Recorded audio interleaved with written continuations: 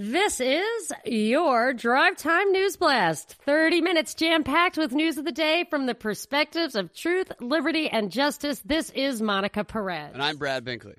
Today's top story, believe it or not, is not the whistleblower story. What? That's on the A list. It's on the front page, but it isn't the top story.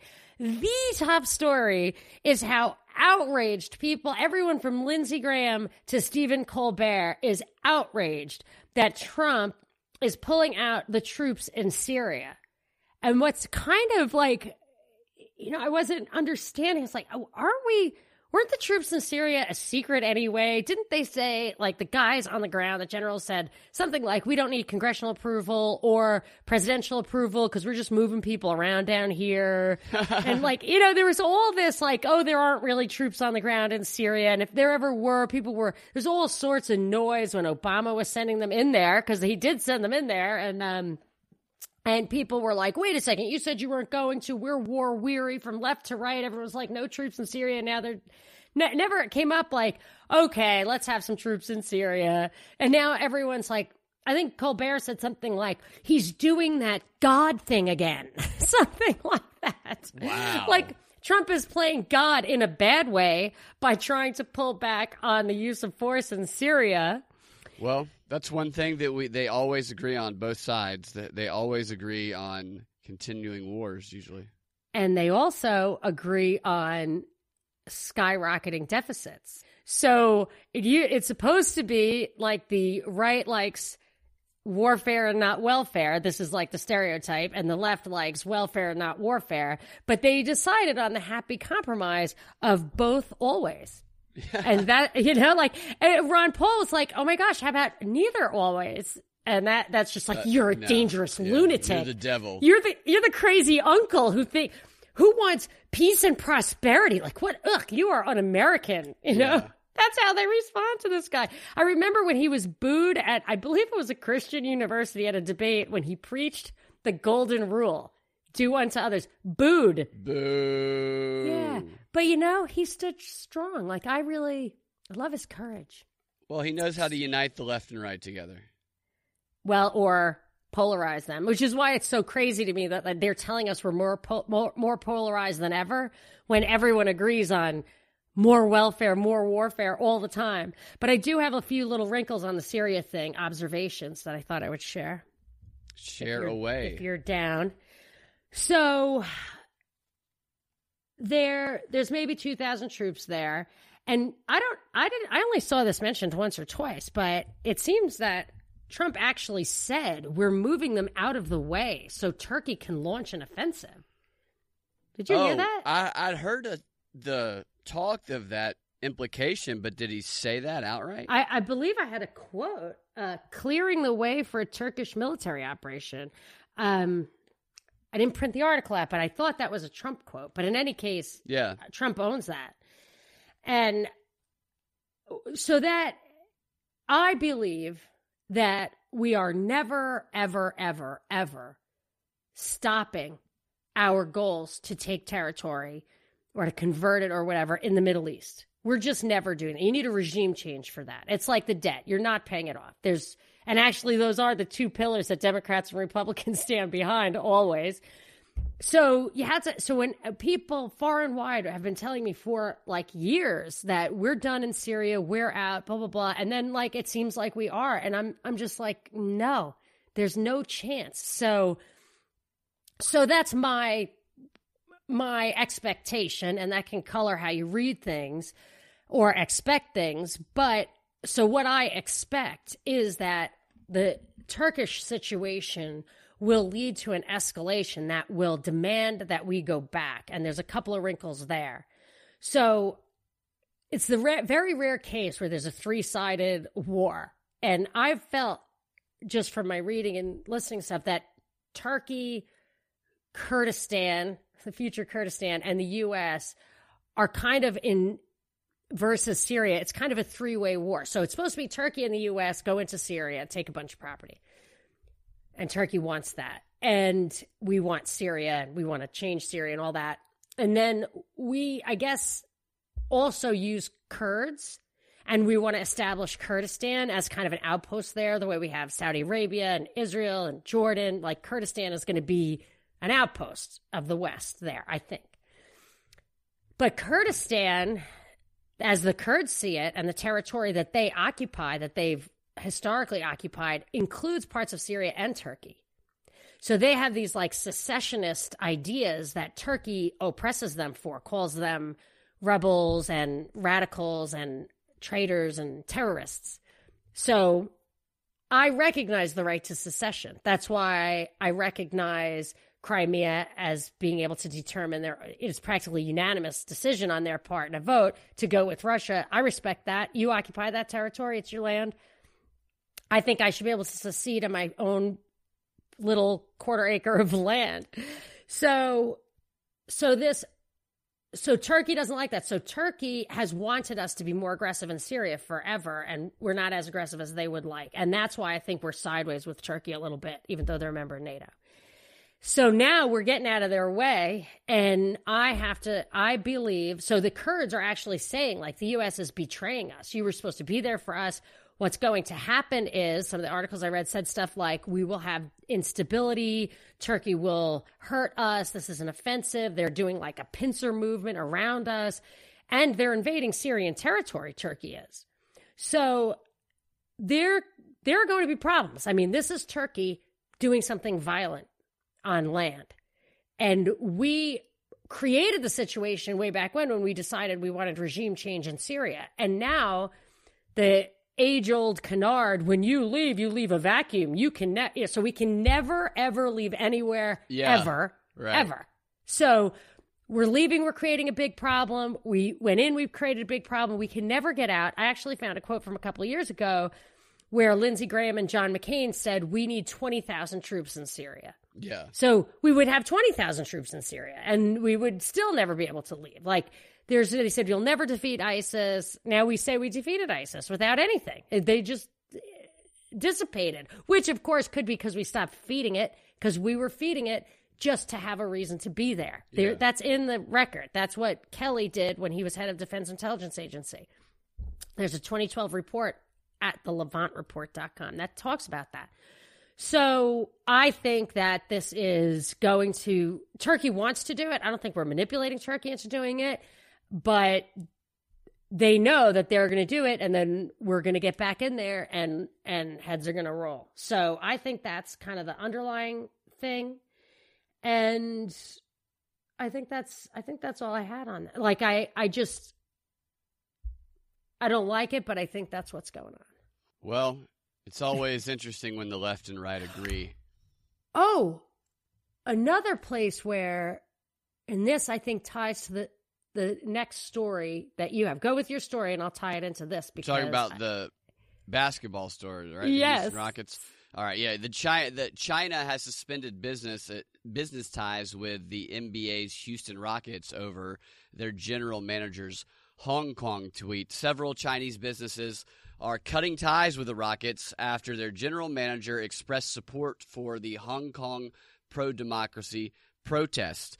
And it was funny because, as you pointed out when we talked about this before the show, Yao Ming used to play for the Rockets, so they had a major relationship with a lot of Chinese businesses, as do many NBA players. And when Daryl Morey, who is the general manager of the Rockets, tweeted his support he said, "Fight for freedom, stand with Hong Kong," was his original tweet.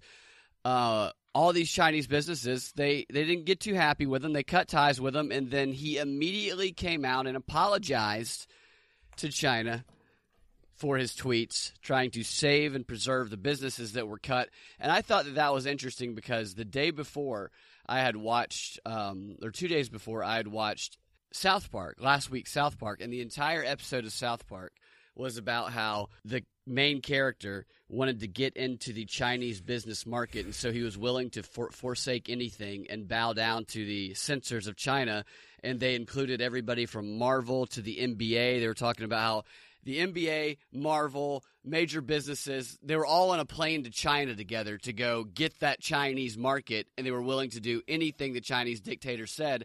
And today, Matt Stone and Trey Parker, who are the creators of South Park, obviously South Park was instantly removed from they were instantly censored from China after this episode came out. And so they came out today, and they had a quote in response. They said, like the NBA, we welcome the Chinese censors into our homes and into our hearts. They're being sarcastic, clearly. We, too, love money more than freedom and democracy. This is from South Park creators. They are clever. Yeah. They're funny. Yeah, I just thought it was really funny that they did this episode and that is interesting. They nailed the NBA, and then a few days later, this happened to the NBA. Well, there's an article. Now that you mention it, maybe it was older, but I thought it was just from today. The headline was Daryl Morey's tweet on Hong Kong shows how China calls the shots. Yeah, but I'm going to peel the onion here because I think there's more to it. So I'm sitting there thinking, this guy is savvy. I mean, the Rockets are China's team. Yeah. They are it's like the Cowboys, like the world's team. Like they're China's team. I know that because my husband's from Houston.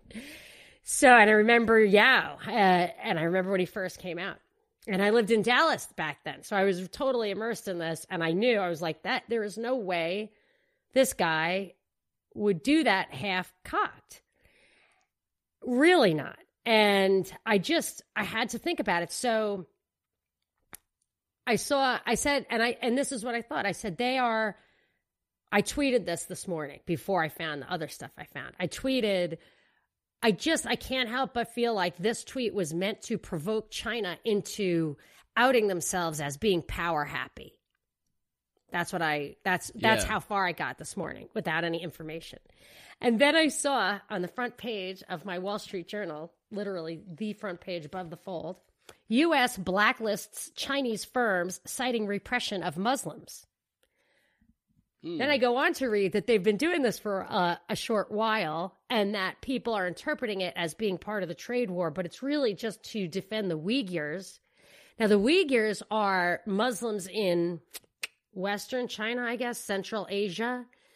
I meant to look this up because Graham Fuller, so you know the boy, we weren't acquainted when the Boston Marathon bombing came down, but Uncle Sarny, the Tsarnaev's uncle, who told them to turn themselves in, was married to Graham Fuller's daughter and lived in his house and ran a USAID operation out of his house. And Graham Fuller was the CIA chief of Dagestan, where the Tsarnaevs were from, and that whole area. And I'm doing this from memory, but he had a quote of something like, we can use radical Islam in Central Asia the way we've used it in the Middle East against China for encroaching on world energy or something like that. Like those are enough words that you can find the exact quote, and that is what he was talking about.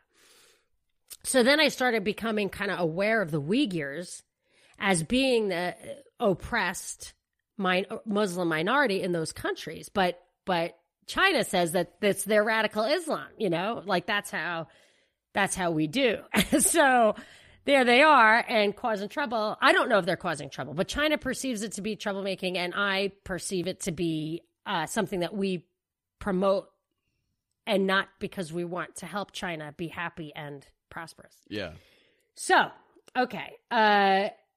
So I see that we're doing this, and that fed right into my theory that the Rockets were doing this to make China look power happy and using weaponizing economics and trade. Meanwhile, we had already started our blacklist campaign, and China was like, that is outrageous that you would do that.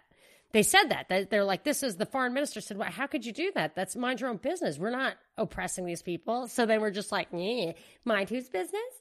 So then I'm like, why would the NBA do that? And I know it's a very political organization, very political. And I said to myself, I said, what could the NBA want from the government that they would play ball like that? Put this guy up to it. And I said, they're just, these organizations run like countries, like they're like super political. Yeah. And I thought they can only do that because they have a complete monopoly. And they just have a monopoly. They're completely somehow insulated from antitrust. And so I thought maybe that stuff's bubbling up. It happens every once in a while. You're talking about the NBA. Yeah, I'm talking about the NBA. I'm like, it happens every once in a while that like antitrust issues come up and they got to deal with them. So I looked it up and I saw 3 days ago, there was an article, NBA could have big antitrust problems because, isn't that crazy? Yeah. Because, and it is a new thing. They want the game data rights to be held at the league level so that like media companies or even I think it's even the teams themselves cannot bundle and sell data for purposes of online gaming in sports, which is coming in. It's about to deluge us. Like online gaming in sports is going to change the face of ESPN. It's going to change everything. And it was due to a Supreme Court decision that came down like last year or whatever. It's already happening in New Jersey. It's going to happen everywhere. So you mean it's going to be widespread, like gambling? Yes, ESPN. I mean, I'm not an expert on it, but just from my cursory knowledge of it, it's going to be like sports are going to be like horse racing. Like if you watch TVG, the horse racing channel, it's all about wagering. You know what I mean? It's not about your favorite player has a Fu Manchu or whatever. I've noticed that when I look up sports stuff now, it's harder to navigate to find actual articles because the sports betting stuff is become more tables, prominent. links, buttons. Yes.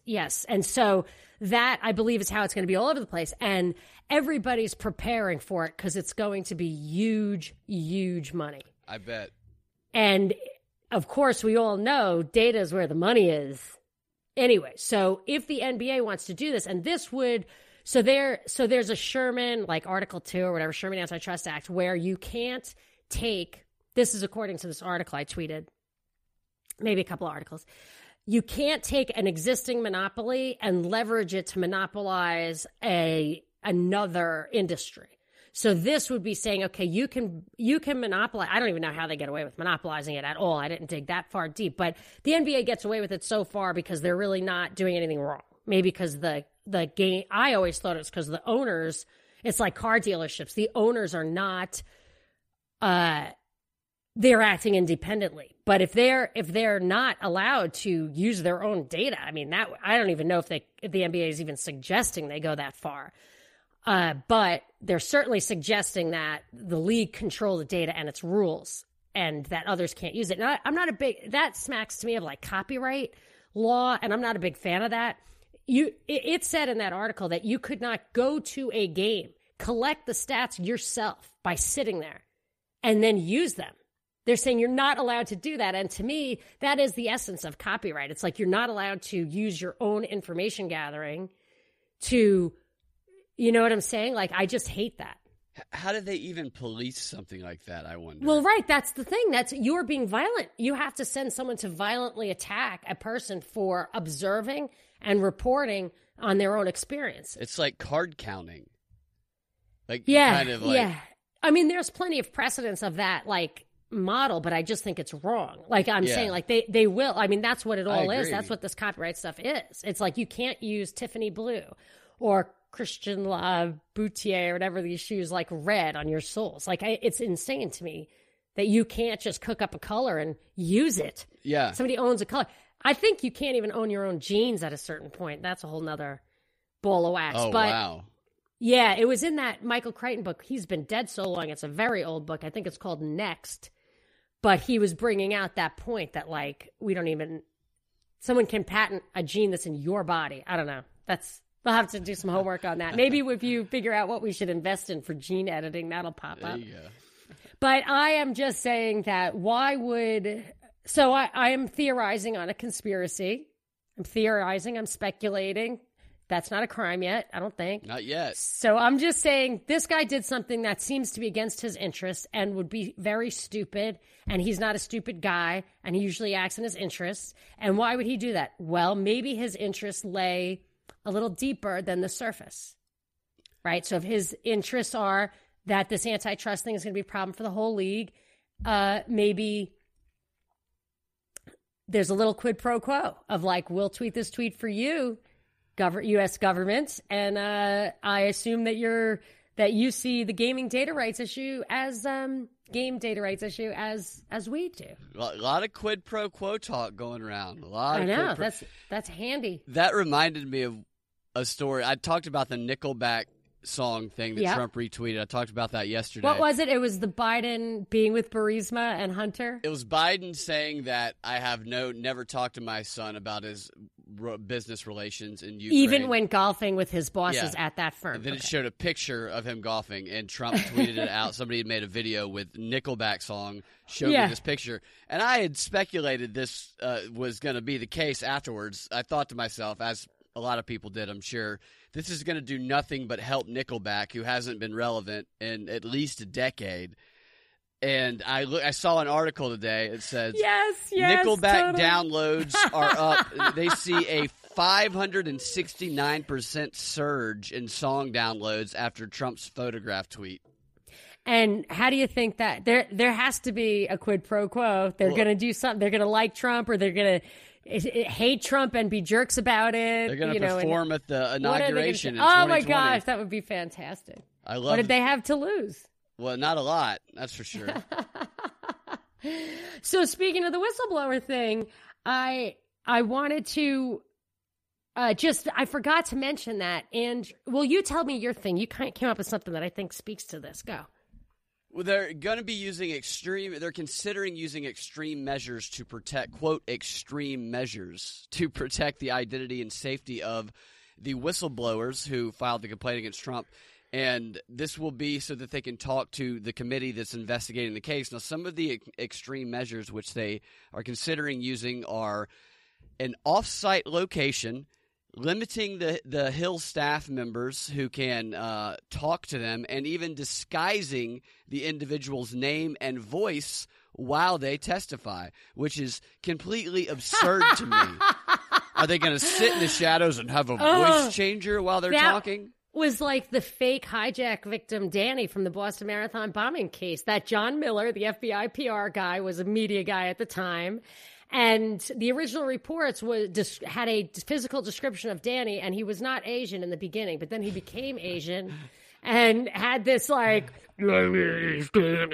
behind John Miller, who's talking to the shadow. Oh my gosh, so funny. I'm just imagining. So they're going to be talking literally to a shadow, and it's not even going to be on TV. They're just going to be talking to a shadow, or maybe they'll televise it. Who knows? So here's the thing. So they could easily like find somebody to be the whistleblower. They could definitely do that. But they don't even have to. And we might be like just one step ahead of an intentional dialectic anyway. So like I'm conspiracy theorizing what is the conspiracy theory they're going to feed us, that there is no whistleblower, that it's all BS.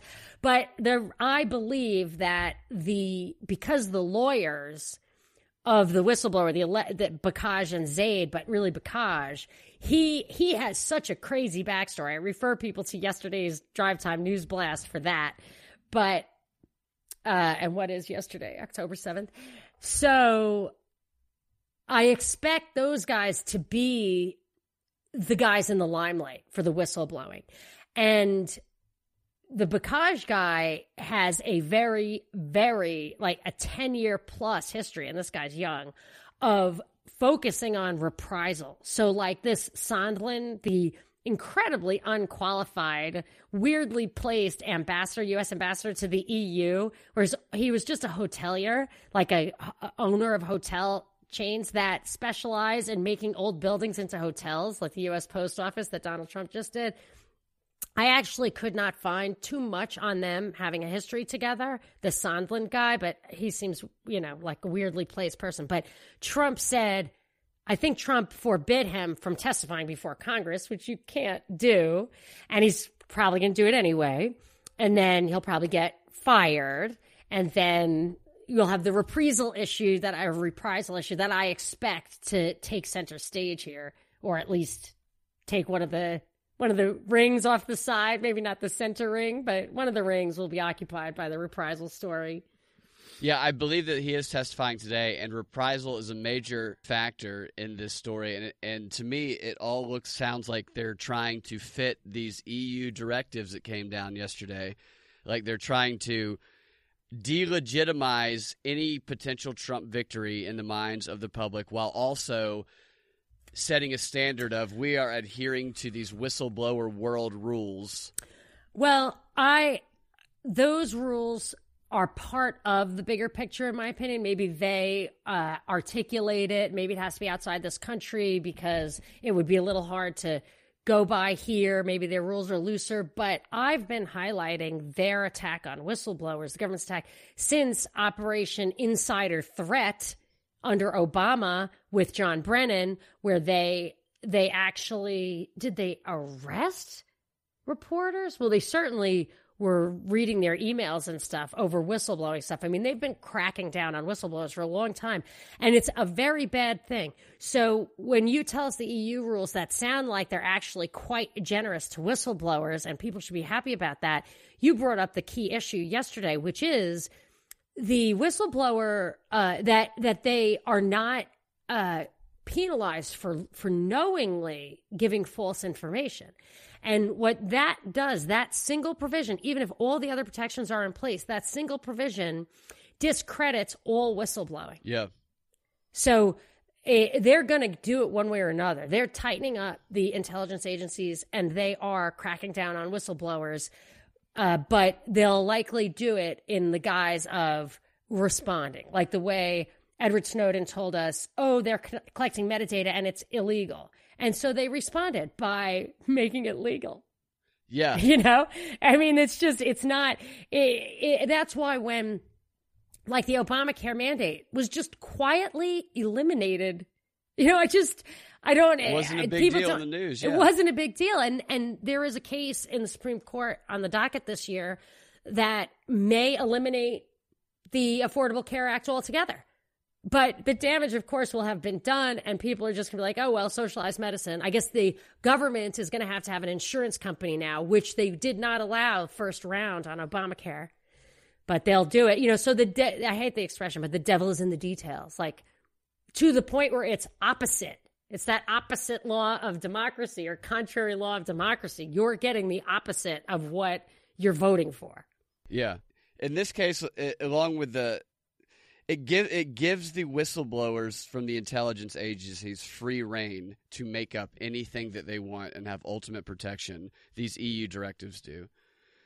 Because they can do it. They emphasize you must accept anonymous sources like they're talking about here. Right. So, yes. And hearsay.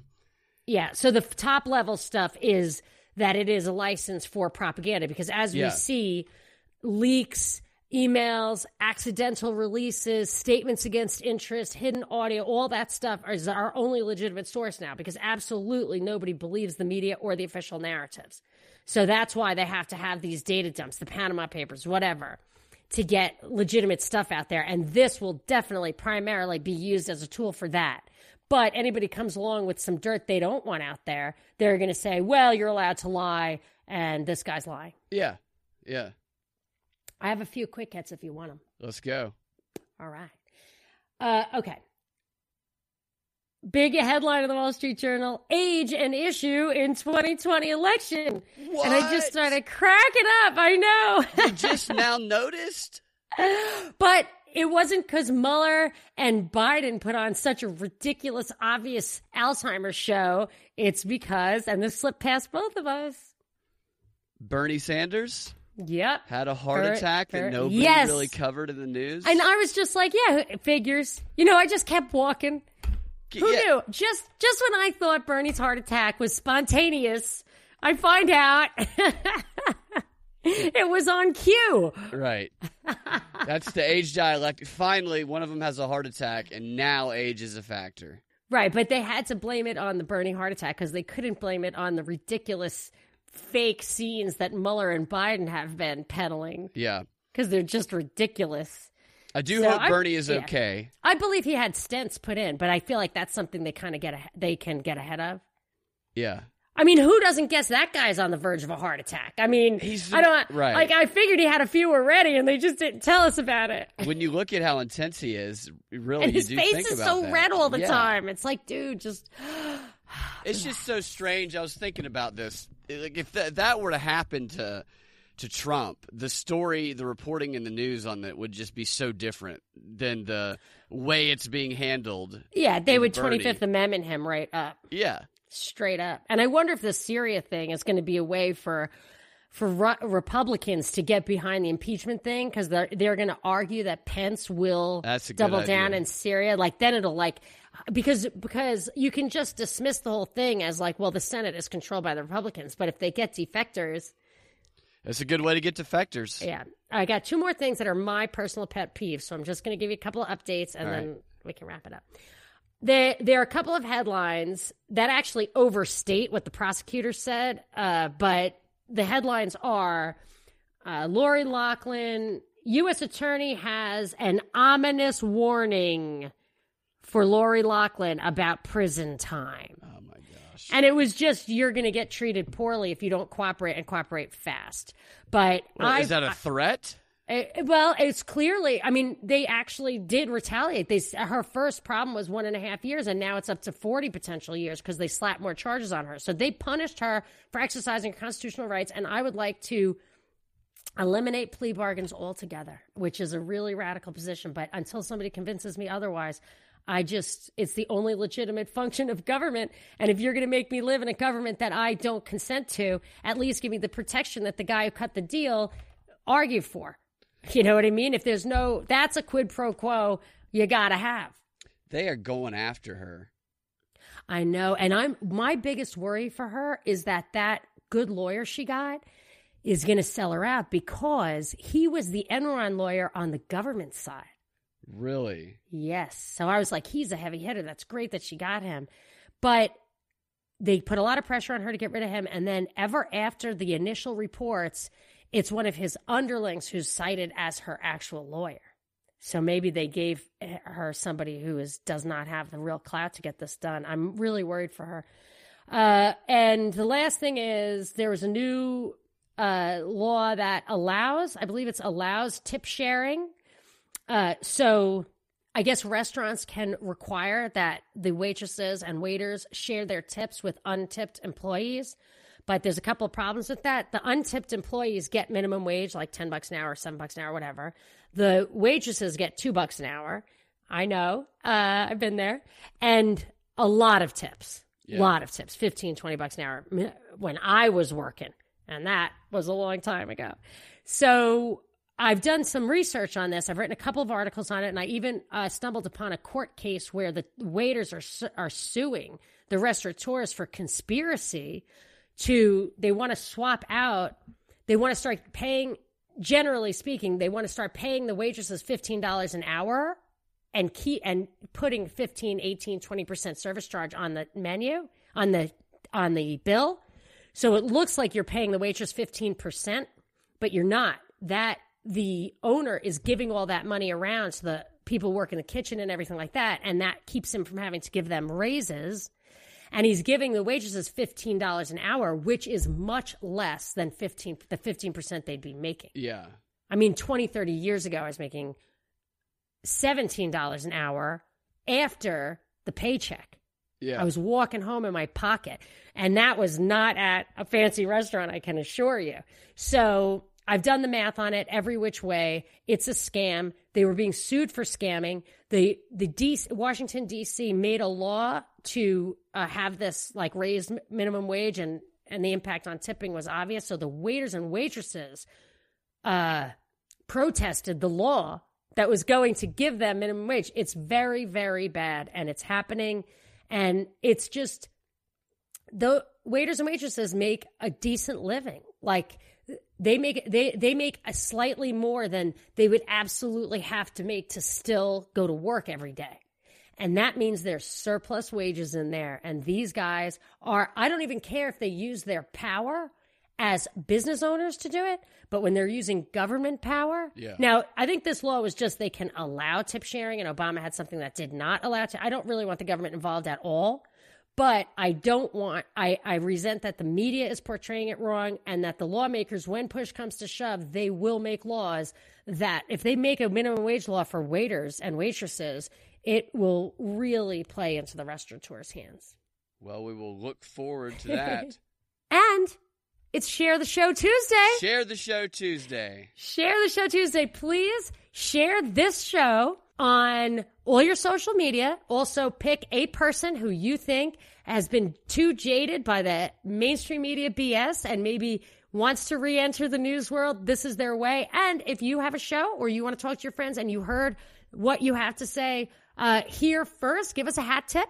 Your listeners and friends will respect you for it.